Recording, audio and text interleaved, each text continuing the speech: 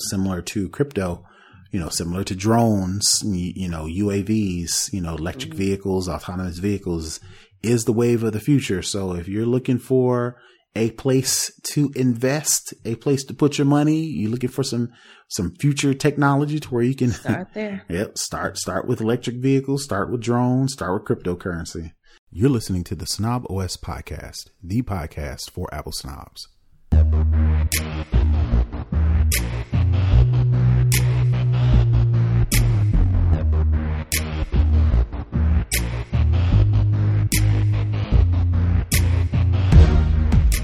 Yo, this is Terrence Gaines, aka Brother Tech. And this is Nika Monford, aka Tech Savvy Diva. And you're listening to and or watching the Snob OS show, the show for Apple snobs, where we talk all things Apple and then some. We definitely want to thank you back for another show. I think this is episode 124, where we are moving right along. And like I said, we want to get right into the show. So we're going to start with the lowdown, where we talk all things Apple. So we got a lot of stuff on the show, so we're going to get right into it. First and foremost, last week, Apple released iOS 14.5, and I think we talked about it a little bit last week. Talked about all the nice features, where it be to unlock your iPhone using your Apple Watch if you've got all the latest updates.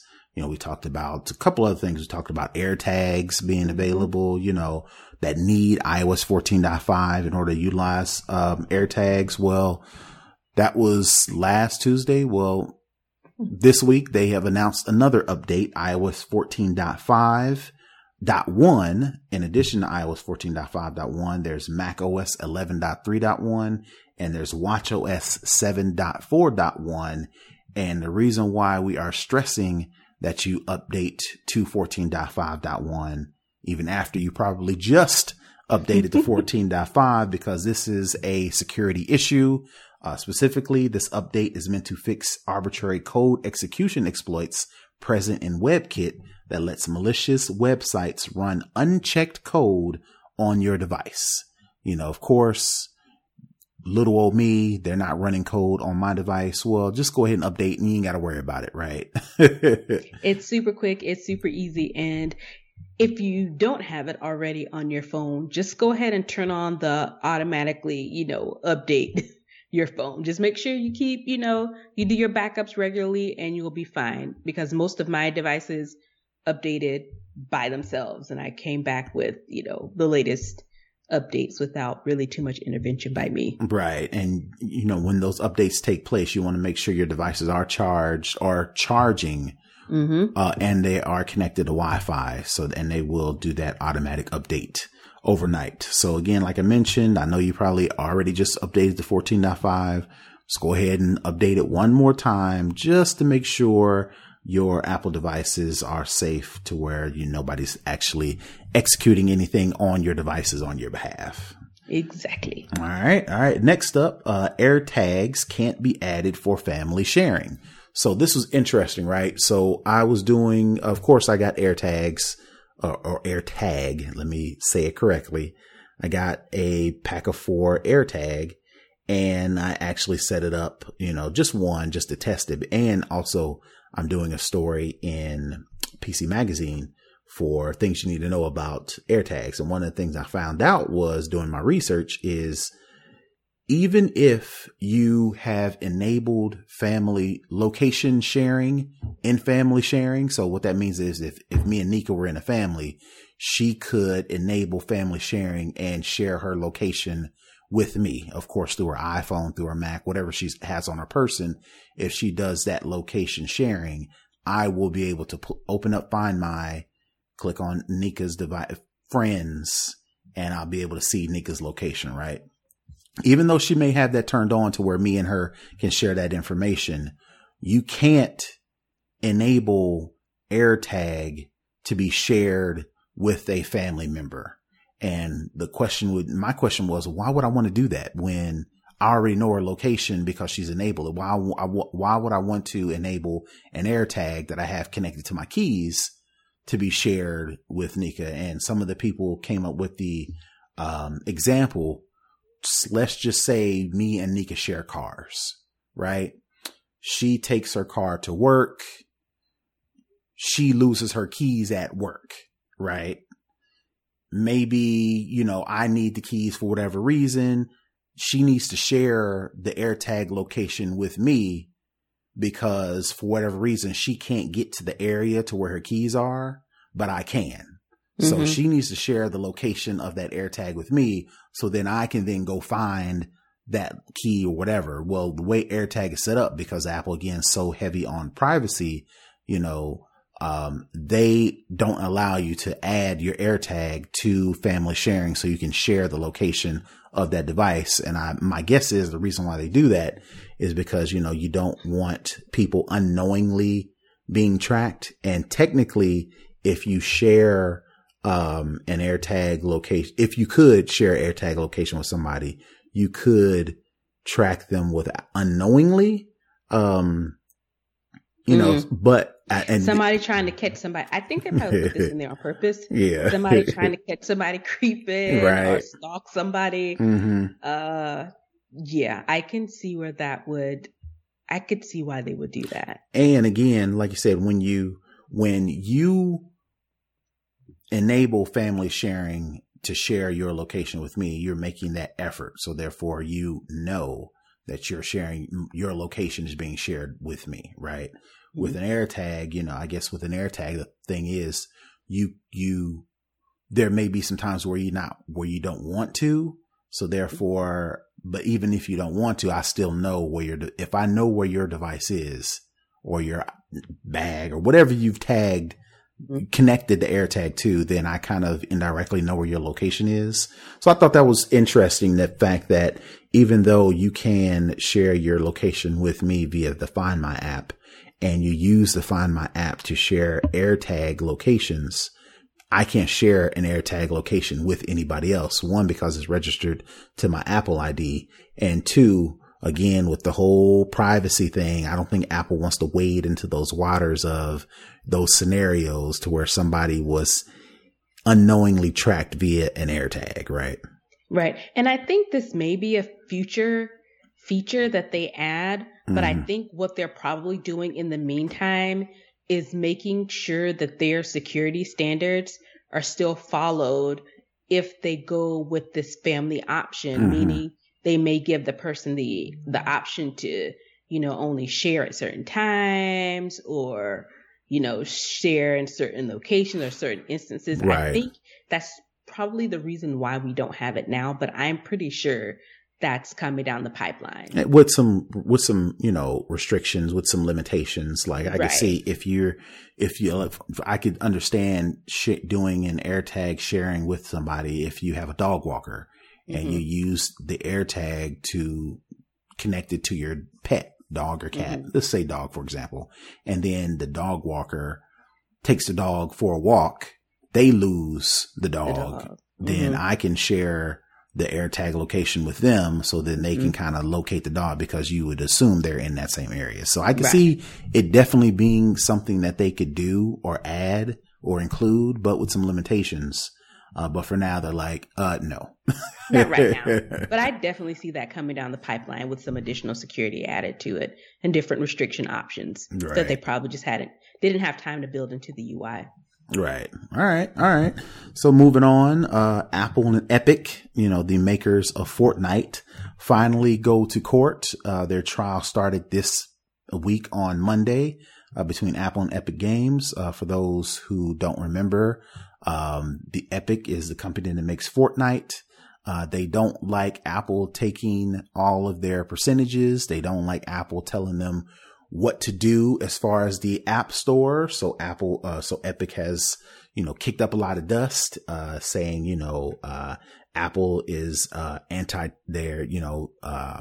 monopoly as the way they control their App Store. So they've taken it all the way to federal civil court in Oakland, California.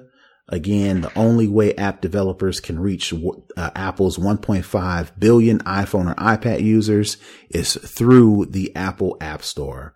Of course, if Epic or the makers of Fortnite get their way, Apple will have no choice or will be required to offer additional ways, whether that be to offer Google Play Store on their devices or, some other third party, they will definitely lose less control over the percentage in which they take as far as commissions from App Store purchases and revenue.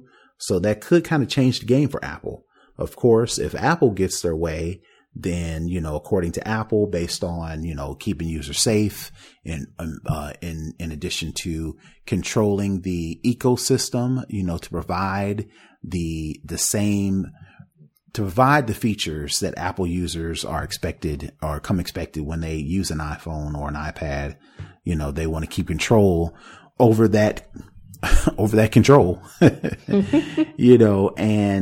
for the sake of, like I mentioned, keeping control over the ecosystem and keeping control over that money, because 30%, is a lot, but when you consider how much money developers have made, 30% may be trivial. Again, Epic doesn't think so. So like I mentioned, they have started going to court, this week. So it'll be interesting to see, the stories that come out of this trial. It'll be interesting to see, ultimately, of course, it'll be interesting to see what the court or the judge decides, because this is a pretty landmark case, because again, depending on which way it goes, this could be a major shakeup in how, Google, for example, it's not just, it just doesn't have implications for Apple, but it has implications for all the other tech giants. And I'm pretty sure they're all watching this very closely. Yep. So like I said, I just want to do a heads up to that to see where it goes. Cause like I said, all the blogs and all the technological journalists and everybody, they're paying close attention to that, because there will be a lot of stories that come out of that. And I'm pretty sure we'll be, through the course of this, story in this case, we'll probably be talking about different things. I saw some stuff already, but I was like, well, I don't have enough information on that, but I'm pretty sure we'll bring that up, bring up some stories that come out of this case, on weeks to come from this particular podcast. But I have to honestly say that, I think Apple either way has a contingency for this. So if they lose this case, I'm pretty sure that the legal over at Apple has figured out a way that they can make whomever pay for this if it doesn't come out in their favor. So on the broad spectrum, if they lose this case, I can see how that ripple would affect, through all of the tech companies into the whole tech space specifically. But I think that Apple probably already has a back door, so to speak, or some contingencies to not have to fully follow whatever, the ruling is. But I honestly don't know if this is just a big show for Epic, because I just don't see how it, is necessarily a monopoly when you can still access the game. And not just that, again, we're Apple snobs, so we're biased, right? But from a practicality standpoint, you don't have to use an iPhone. You can use an Android, you can use, there's different other platforms outside of Android. You don't need an iPhone in order to play this game. Right. Like you mentioned, you don't need an iPhone to play this game. You can use an Android, you can use a computer, you can use a PlayStation, a Xbox, you can use all these other methods. So I think that's one of Apple's, hard, fast standpoints. If you use an iPhone, you have to use Apple. Right. If it was only available for iPhone and nothing else, then you'd have a case. Right. Because there's still other ways to access the game, then it's not a monopoly. Right. A monopoly means one person owns it, one person controls it, and no one else can get a foot in. Right. And that's just not the case. You have no options, right? Right. But at the same time, as a counter, there is no other app store on an iPhone. So you could paint it as you're taking away options for iPhone users who want another way to get apps on their phone. And if the only way I can do it, then you could paint that as a monopoly. in sorts. But again, like you said, go back, we're not talking about, the only way to get apps on an iPhone is through an app store. We're talking about the only way to get Fortnite on an iPhone. So that's kind of a different, different animal. And they're talking specifically about their game, but I think the broader implications are, Apple, as we've mentioned many times before on this show, they have such tight control over their ecosystem. And essentially what it seems at face value is that, if Epic wins this case, it'll kind of be like a free-for-all where people can pretty much put whatever app in the App Store without any type of oversight to ensure that it's valid, ensure that it's safe, ensure that it's not stealing anybody's information, that there's no fraud involved. And I think that might be what saves them, in addition to the fact that you can download it to other applications as well. Plus, we also have to take into consideration the political climate, because the current U.S. government is all wrapped up in this, fight, against quote unquote big tech, even though they all use it every day, all day. And, it's just, the way we do business now. So it'll be very interesting to see how it all fleshes out with all of these different competing thoughts and processes and different types of, special interests, whether it be from the private sector, whether it be from the public sector. So either way, the outcome of this is going to be significant, whichever way it falls. Yep. All right. So that is all we have for the lowdown. Let's move into second string, where we talk all things tech. And like I said, we got a lot of stuff to talk about here as well. So let's get right into it. Bless their heart. Facebook is back into our show. And I wanted to ask, have you started to see some of those pop-ups to where apps, when you open an app, it says, okay, well, due to privacy concerns, I forget the actual, let me actually pull up an actual, because I screenshotted one that I saw. It says, allow app to track your activity across companies, apps, and websites. Your app's data will be used to deliver personalized promos and offers to you. And then your options are to ask app not to track, or to allow the app to track your activity across companies, apps, and websites. So I did like a basic poll, like on Facebook, and asked, is anybody starting to see these pop-ups, and are you allowing apps to track you, or are you clicking, ask not to deny? 100% people like, I'm blocking.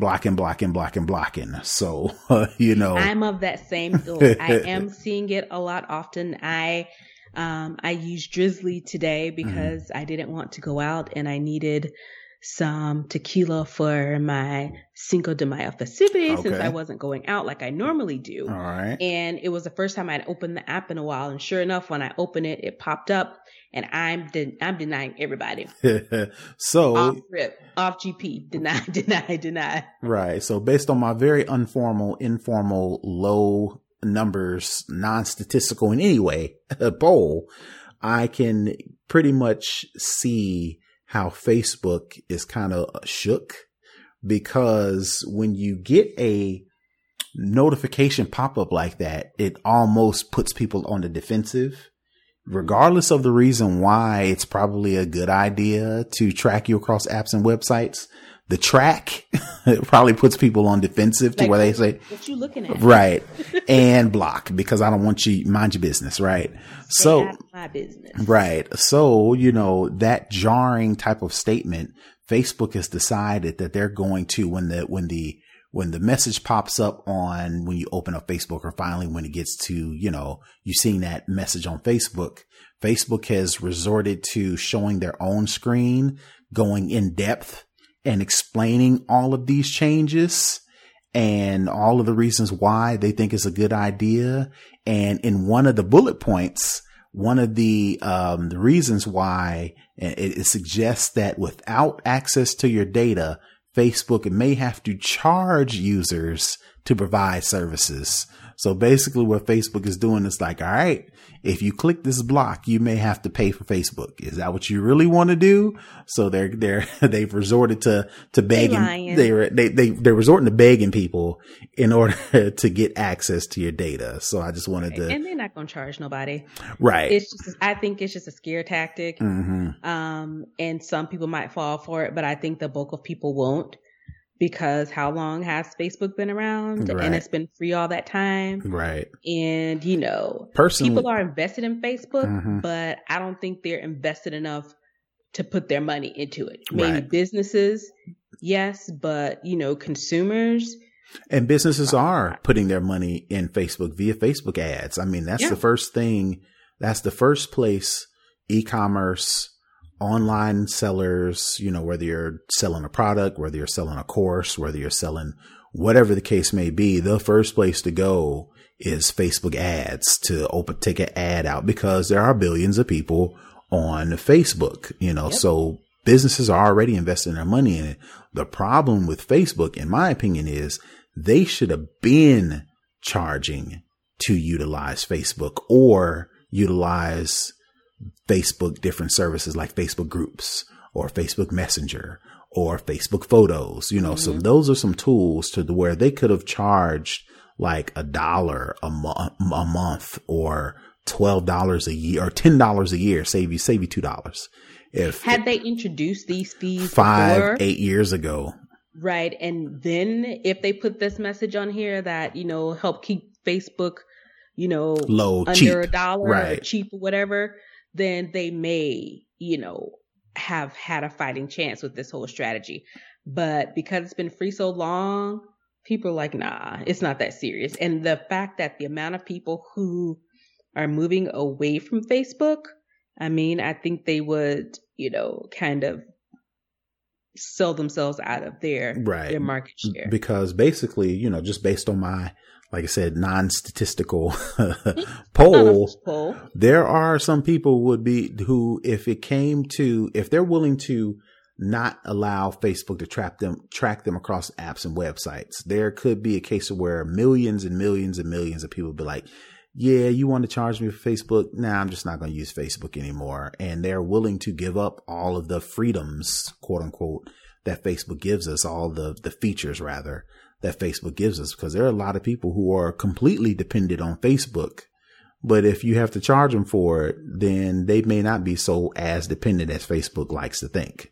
So all that to say, to bring this back to the actual story, Facebook threatening, quote unquote, threatening people with give us your data or we're going to have to charge you to use Facebook. That bluff may not work out in their favor. And I think their bluff has already shown to fail when they did the ads in the newspapers about, we're really here for the small businesses. They should have taken a cue from that to see that people were not moved. Right. Instead of this whole thing. I haven't seen this on my Facebook yet, I don't believe. No, I haven't yet either. Probably because I went through the process. I don't know if I had it as a hookup or not. But I actually went through the process to remove myself from all of Facebook's ad tracking. There's like I did that too. Maybe that's why I haven't seen it. Yeah, there's a bunch of little bitty steps. You got to click this and click that and then click this and click that. So I think for the people who have not went through that, maybe they're getting that pop up where one button stops it versus, being a tech savvy person going through all the Facebook settings, and they make it confusing on purpose. On purpose. For you not to do it, but for those who haven't done it, then now they're getting that one button, yes or no. Right. All right. So moving on to the next story, we kind of talked about this in our pre-show. For those who are not a part of the Patreon, definitely subscribe to our Patreon so you can get access to the extra exclusive content. Like I mentioned, we talked about cryptocurrency in our pre-show, and this story came up that Sotheby's, the auction house, is accepting cryptocurrency for a Banksy auction. Banksy's Love is in the Air physical painting is an Of course, it's for Banksy. Of course it is. The popular people, the young kids, people that the kids know, right? Is a Love is in the Air is a physical painting, and it's estimated to go for over anywhere between $3 million and $5 million. If you're interested in buying it and you're one of these crypto kids, buyers, right? Buyers will have the option to either use Bitcoin or Ethereum for payment. The auction house is partnered with cryptocurrency exchange Coinbase, for the sale. Coinbase said in a blog post that it would help manage price fluctuations during the auction in New York next week. So all that to say, if you are, if you balling like that, you got it right with Bitcoin or Ethereum, and you're looking for some artwork to increase your wealth, we mentioned that, cryptocurrency, values are heavily fluctuating. So by the time you get into this auction to the time that the auction ending, the value of your Bitcoin may change. So that's why Coinbase, who recently IPO'd, I want to say 2 or 3 weeks ago, they are basically a cryptocurrency, I want to say wallet, because it's not a true wallet. It's just a marketplace. Better word is a marketplace where you can buy, and sell and trade most of the cryptocurrency on the market. So they're going to partner with, Sotheby's. But the reason why I want to put this up, because it is interesting, because like we mentioned in the pre-show, you don't see it very often. It is still kind of complicated to go through the whole cryptocurrency process, but entities like Sotheby's normalizing cryptocurrency transactions could mean a lot to the future of cryptocurrency. So I just definitely Sotheby's is like the biggest auction house in the world. Yep. So and people go there to spend millions of dollars on very fancy high-end things. Right. So if they're willing to use cryptocurrency to spend millions of dollars, then, that could lend some, some credibility. This is exactly what I'm looking for. Credibility to cryptocurrency, to where even more places, like we've mentioned, Tesla offers buy and sell things with cryptocurrency. Some major, if you want to buy, NFTs, if you want to buy digital products, most of those transactions are via cryptocurrency. So sooner or later, we're going to be telling more and sharing more and more stories of more and more companies, businesses, merchants, what have you, accepting cryptocurrency, to where eventually it's going to become, just as valuable practical as actual a dollar, cold hard cash. So I just want to put that out there, because like I said, if Sotheby's is doing it, I'm pretty sure other businesses are kind of churning in the ideas of how they can offer this to users. Okay. Yep. All right. So moving on, Twitter, their Clubhouse competitor Spaces opens up to anyone with 600, with a minimum of 600 followers. So I thought this was interesting, because Clubhouse, I think they're still on there. You got to know somebody to know somebody to know somebody, invite, right, to get in. Twitter, they're trying to compete against Clubhouse and their Spaces app. Not only are they just opening up to anyone with 600 followers, but something they're also doing that I didn't put in the notes is they're giving you the ability to charge for to charge for Spaces. So that's something I don't think Clubhouse has the functionality to do yet. So I guess the question I wanted to ask, I think they do have it, but it's in very limited. I want to say I remember seeing something where you can pay people, but I think it's in very limited spaces. Right. So, all that to say, Clubhouse has owned the space for, better part of a year, but they are very limited in what you can and can't do on Clubhouse versus Twitter Spaces, lower barrier of entry, and they're more enticing. And it's 600. You have to have 600K following to get the payment.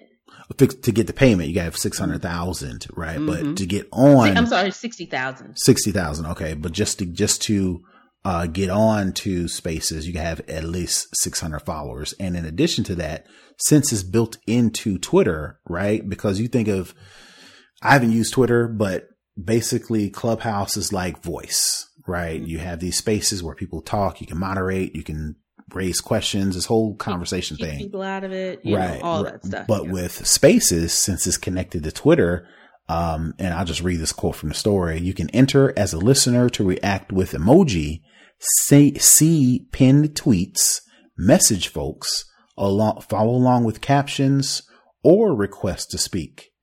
Join as a speaker. You can talk, you can pin tweets, you can turn on captions, and you can share space with others. I'm not a Clubhouse. I've done Twitter spaces. I've been in a couple of spaces, and it's easy to, request to speak. And I have on a couple, and you can kind of like swipe down to like minimize it and still scroll your Twitter feed. Right. So you could still get to see your Twitter feed and be engaged to whatever level you feel comfortable with on the Twitter spaces. And you don't have that function with Clubhouse. And that was leading me to my point. Are some of these competitors to Clubhouse eventually going to eclipse Clubhouse if they can offer more features like pinning tweets, messaging people on the platform, using Twitter's broader functionality within the spaces? What does this mean for Clubhouse? Even though they were the first, but they, the barrier entry is lower for competitors and you can do more things. And the fact that it was kind of like a whole exclusive club invite, it still is like invite only, that I'm sure kind of throws some people off as well, as like, oh, you have to be a certain type of person to get into Clubhouse. Whereas anybody with a Twitter account, I think I've had spaces for quite a while now. They pushed out to different users, but now pretty much anybody on Twitter can have access to spaces and access to host spaces. Right. Which appears to be a much easier process than with Clubhouse. And it's not just limited to iOS users. I think Spaces, quote me if I'm wrong, I'm pretty sure if you got an Android as well. Yep. You However can utilize you use it. Twitter. Yep. So yeah, it will be interesting to see what Clubhouse does to remain on top, because like I mentioned, they are the first. So, with the first comes a lot of cachet. There is still something to be said with exclusivity, that drives up the demand more when less people can get on. There's still something to be said about that, but for how long, right? So it'll be interesting. Especially with what Facebook coming out with their own version. Right. And LinkedIn, they're coming with something similar because they have stories now. And it seems to make more sense on LinkedIn because LinkedIn is more business oriented in theory. I think you can have like meet and greets with people who you're interested in hiring or connecting with. Right. I think that probably has a better use case than just, what it's used for, in Twitter. Right. Yep. All right. So moving on, a company Skydio, shipping enterprise drones at $11,000 a piece. Now that sounds like a lot, but if you recognize what their targeted audience is, they have law enforcement, military, first responder versions in addition to their enterprise drones. Reason why that's important is because Skydio switched from consumer to enterprise after US had that big issue with Chinese companies. The most popular Chinese drone company out there is DJI.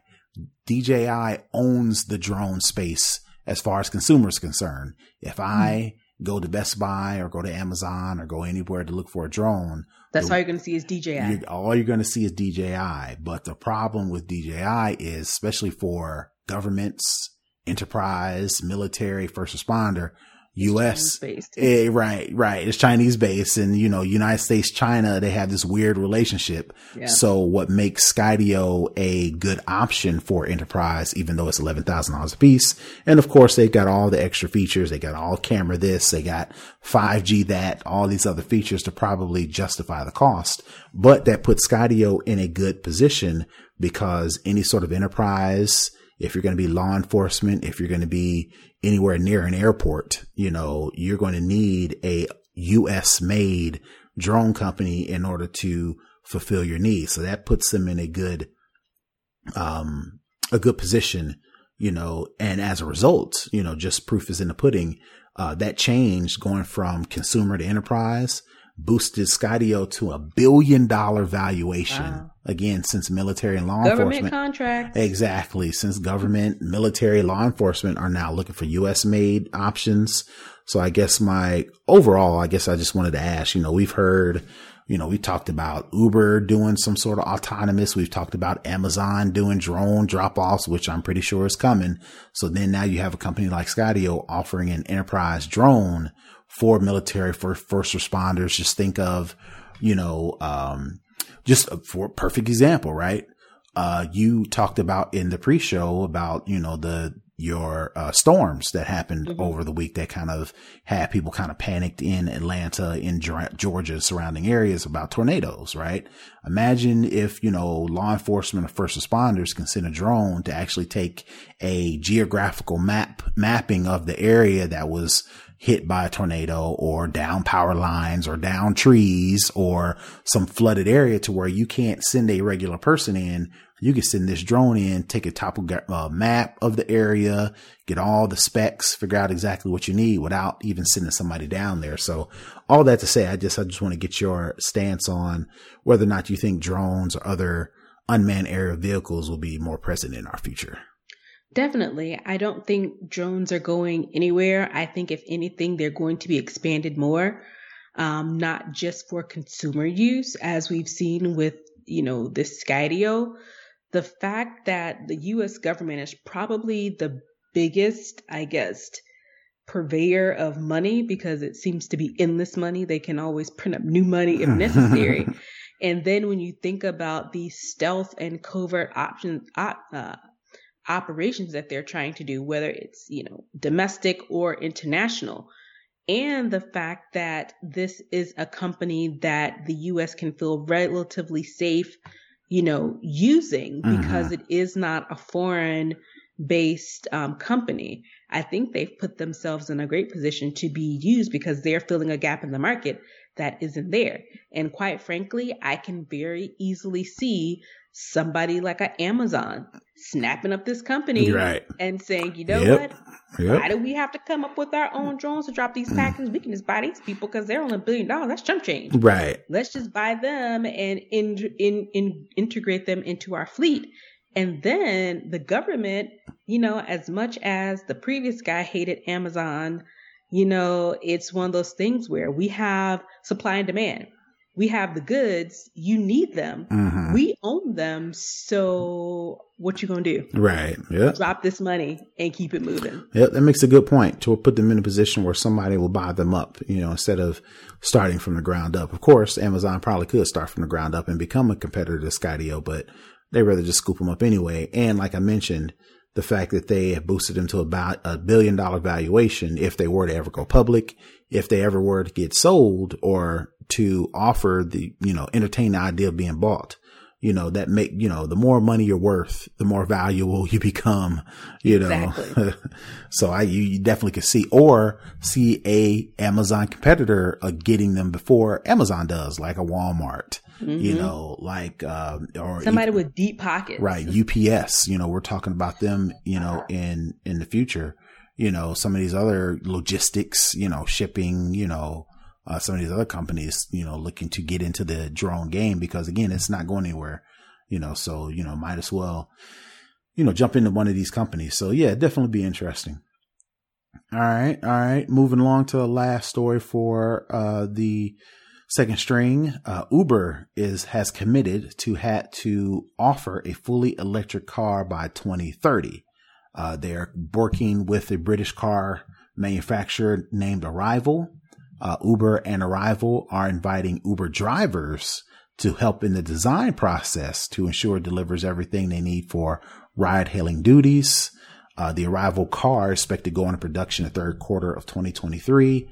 And in the UK will use Arrival's small vehicle platform. So basically what they're going to do is they're going to build micro factories in some of the major areas, to where they'll be shipping some of these Arrival cars in addition to their bus and small vehicle platform. So this Arrival company already makes electric cargo vans.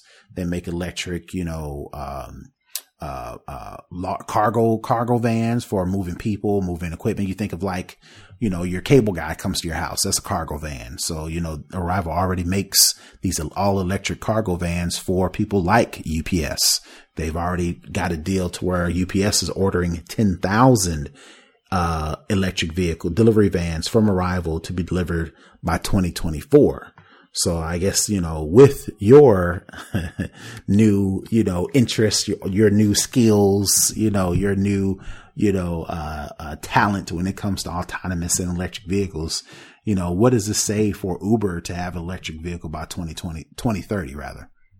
So what I've gathered, I don't know if there was some big meeting with everybody and they decided 2030 was the year, how they came up with that, but everybody seems to be on this 2030 wave, saying, we're going to have this by 2030. I don't know if it's because a major car company that I am aware of has said that they will be the plan is to be zero emissions by 2030, all electric by 2030. I don't know if other companies have kind of jumped on that wave to try and keep pace with that, but it appears as if 2030 is the year that we're going to see electric vehicles from everybody. And this is from your big car dealerships domestically. I mean, GM, Ford, out to your international car manufacturers, Toyota, and all of these different car vendors. They're all, and now Uber are now all on this 2030 wave. So I think what it says is that that's pretty much the gold standard of being able to say that you have an electric vehicle. Because if you have these huge car companies saying they're going to be all electric by 2030, they're going to have to be able to compete on that level and say, we have our fleet is now all electric just to stay competitive, because one company decided it's 2030. Everyone else is trying to really follow suit. But, I think this is pretty much where everybody's trying to go. This is the hot thing in vehicles right now. Is first electric and then autonomous is right behind it. And as you alluded to my new exploits in the autonomous space, it's, that's really what the drive is for. And in the new work that I'm doing, we're literally creating from scratch. Right. Because it hasn't been done before. Right. And, that's really what I think they're trying to be on board with. And even I think when Apple did their announcement, they indicated they were trying to get to zero emissions by 2030 as well. So I just think people are being more conscious of the environment. And honestly, I don't even think it's necessarily consciousness of environment. I think it's just making sure that they stay on the competitive edge. Because if you have these other billion-dollar Fortune 5 companies, saying that this is what they're going to do, everyone is really having to step up to that same time frame. Right. Well, what I think it is 2030 in particular, spread out those costs. Because like you mentioned, people got to build from the ground up. They've got to figure out what really separates them from like a Tesla, so they really have to really put some thought and put some money behind this, because what companies are not going to do is take billion-dollar losses in 1 or 2 years in order to get to zero emissions by 2025, right? Which is just in 4 years, right? Or 2023. What in order to do that, and this is just me being a cynic, me being a skeptic, but knowing how businesses work, right? It's all about the dollar. Because some of these companies could say, well, our whole fleet is going to be, zero emissions or all electric by 2024, but that's going to take billions of dollars in costs, in research, in development. And that's if they can get that done by then. So I think they don't want to pin themselves in a corner so much to say we're going to do it early, especially when there's so many other people that have it 2030. It's so we're pretty much on course with them. Right. And then if something doesn't quite flesh out and is not ready by 2030, they'll have some room to try and, come up with their excuses or their rationale of what they're doing. But I believe they could do it. If a big company wanted to make their entire fleet all electric by 2025, they could do it. But the way costs work, the way stock market works. The way we're coming off this pandemic works. Right. You know, that would take a lot of investments, and I don't think upfront. And I don't think, companies, the way they work, you know, credit versus debit and all this other revenue versus income, you know, I don't think companies would melt down before they could do that. So 10 years, what 9 years from now, they can spread that out over that gives them a decade. Right. Because when they say 2030, trust and believe this has been in the works, you know, before this 10-year phase. And I could say that for certain, that this isn't just something they're coming up with, you know, in some arbitrary number. Trust and believe that there has been feasibility. There's been POCs on this. There's been all the things related to all the money kind of fleshed out, worst case scenario, best case scenario, to ensure that they hit these targets. Right. All right. But yeah, the fact that Uber is committing to having a fully electric car to offer as part of their ride hailing fleet by 2030 means that, you know, similar to crypto, you know, similar to drones, you know, UAVs, you know, electric vehicles, autonomous vehicles is the wave of the future. So if you're looking for a place to invest, a place to put your money, you're looking for some future technology to where you can start there. Yep. Start with electric vehicles, start with drones, start with cryptocurrency. All right. So that is it for Second String. Let's move on to For the Culture. This story is pretty interesting for me, you know, and For the Culture, because, you know, there's a scientist who has decided to leave Google and has joined Apple. Well, you know, most of the reasons why people kind of switch from companies, they get better offer, they get, you know, to lead a particular management team, or they get to, you know, work on their dream project. Well, this particular scientist has decided to leave the artificial intelligence research department from Google, to join Apple, because this, scientist, his last name is Bengio. Let me look at the story if I get his first name here. But he decided to leave Google. Sammy Bengio, has decided to leave, Bengio. I hope I said this name right, but he's decided to leave Google to join Apple to be an ally, for lack of a better term.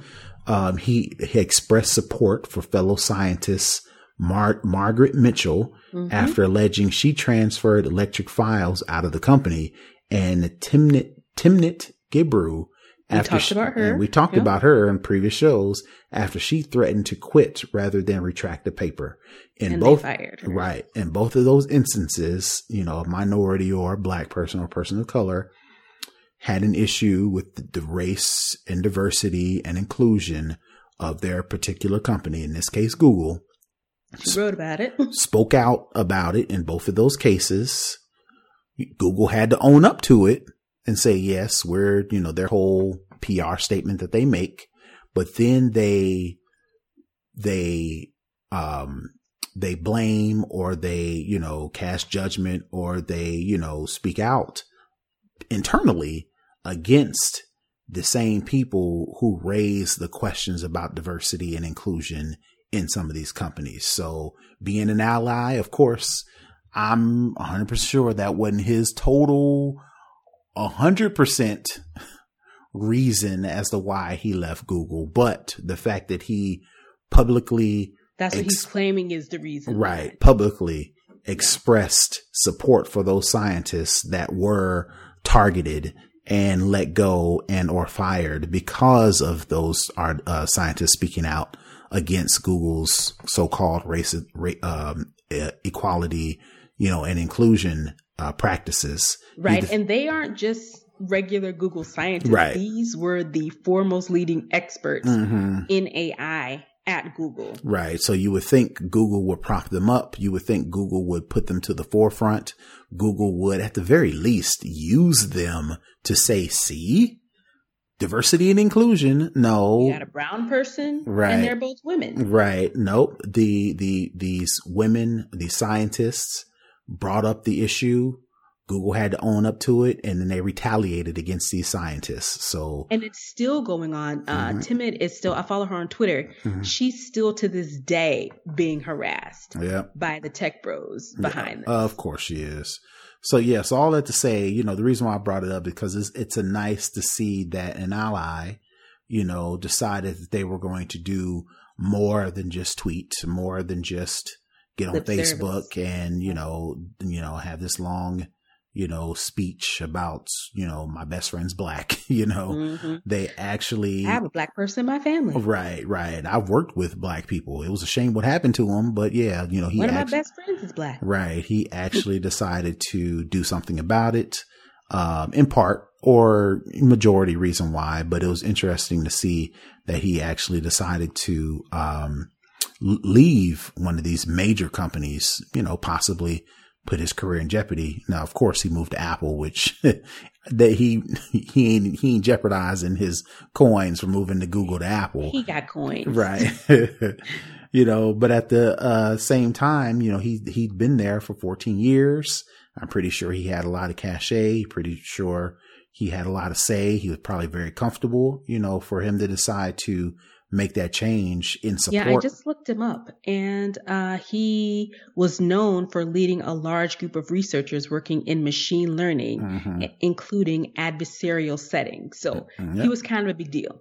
Yeah, he was a big deal. So, you know, it's safe to say Google has lost out on a valuable asset to a competitor, right? To a competitor, you know, because of internal, you know, racial, you know, racism, equality, inclusivity, you know, some of those concerns. So it'd be interesting to see, you know, if other people, you know, maybe not leave the company, but maybe start to speak out in solidarity versus doing the, you know, direct message or the, you know, the secret, you know, support of some of these people, you know, who are in the, you know, in the battle, you know, with some of these companies as it relates to diversity inclusion.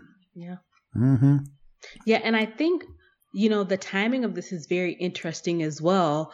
We talked about it last week at Basecamp, all that hubbub, it's still going on. And I can't remember if we mentioned it or not, but they were offering buyouts to anybody who didn't feel comfortable working at the company anymore. And a third of those people that worked at Basecamp took the buyout and left. So it's a smaller company. I think they only have maybe 50 or 60 employees. They lost about 20. Right. And the people they lost were heads of groups. So they lost a lot of people because they just didn't feel comfortable with what was going on. I read an article where they talked about there was an all hands meeting after all this happened, and a black employee, you know, quit on the spot because of the conversation that was being had on the call. One of the co-founders was like, "Oh, I'm in bed, I'm sick." He said, "Hey," or whatever, then turned off his mic and turned off his camera and left the other co-founder to pretty much take all of the questions from the employees. And one of the big things that came up with that was I think it was the head of strategy. He said that he didn't think that white supremacy was essentially a thing. And I'm paraphrasing here. And when a black person came on and was like, yeah, it is a thing. How can you say that? He doubled down several times. And so they eventually ended up putting him on suspension, pending an internal probe. And I think the guy ultimately decided to resign. But this is after the heads, I think it was Jason Fried and DHH. I don't know what. I think it's something. Right. So even after they doubled down on the policy several times after that, they just now, I think it was today, came out and was like, well, you know, we handled it wrong. We shouldn't have went about it that way. But they were still saying we said what we said. Right. Sorry that you're leaving. But people decide to stay. So we're going to work with them. Hey, customers, don't, cancel us because we still, need your money. But the policies still stay in place. Right. And they are moving forward with them, and they were happy and fine with 30% of a third of their workforce saying, nah, this isn't for me. Right. So it's just one of those things that goes to show, whether these folks left in allyship, because I think some of them were, some of the people who left because they are Black and brown people and saw that this company didn't really support or care for them. Or just didn't care in general. It doesn't necessarily have to be, what can we do for the Black people, right? Right. It could be just something as simple as human decency. We care in general, and we're not going to be a company that all we care about is line items on an Excel spreadsheet. When it comes to speaking out, speaking up for, and supporting the people that work for us, because that's what a lot of people who work in corporate now, are starting to come to the realization, especially in the midst of all of this racial justice. This racial justice could just be, for a lot of people, it could just be the tipping point, right? Mm-hmm. But they've always, what they said. That's what several people said, right, in the meeting, is that meeting and that conversation solidified for them. They had to quit. Right. It was like for people who were, it appeared that they were still going to stay on the company, but after they had heard that 2-hour conversation, they were like, "Yo, this is not for me. I gotta bounce." And they did. Right. And it could just be, like I said, the whole, in the midst of George Floyd and, all that stuff is going on. That could have just been the tipping point for a lot of people to come to a realization that these corporations are not out for the people who make their company. Right. They are. It's about revenue. It's about profits, and anything that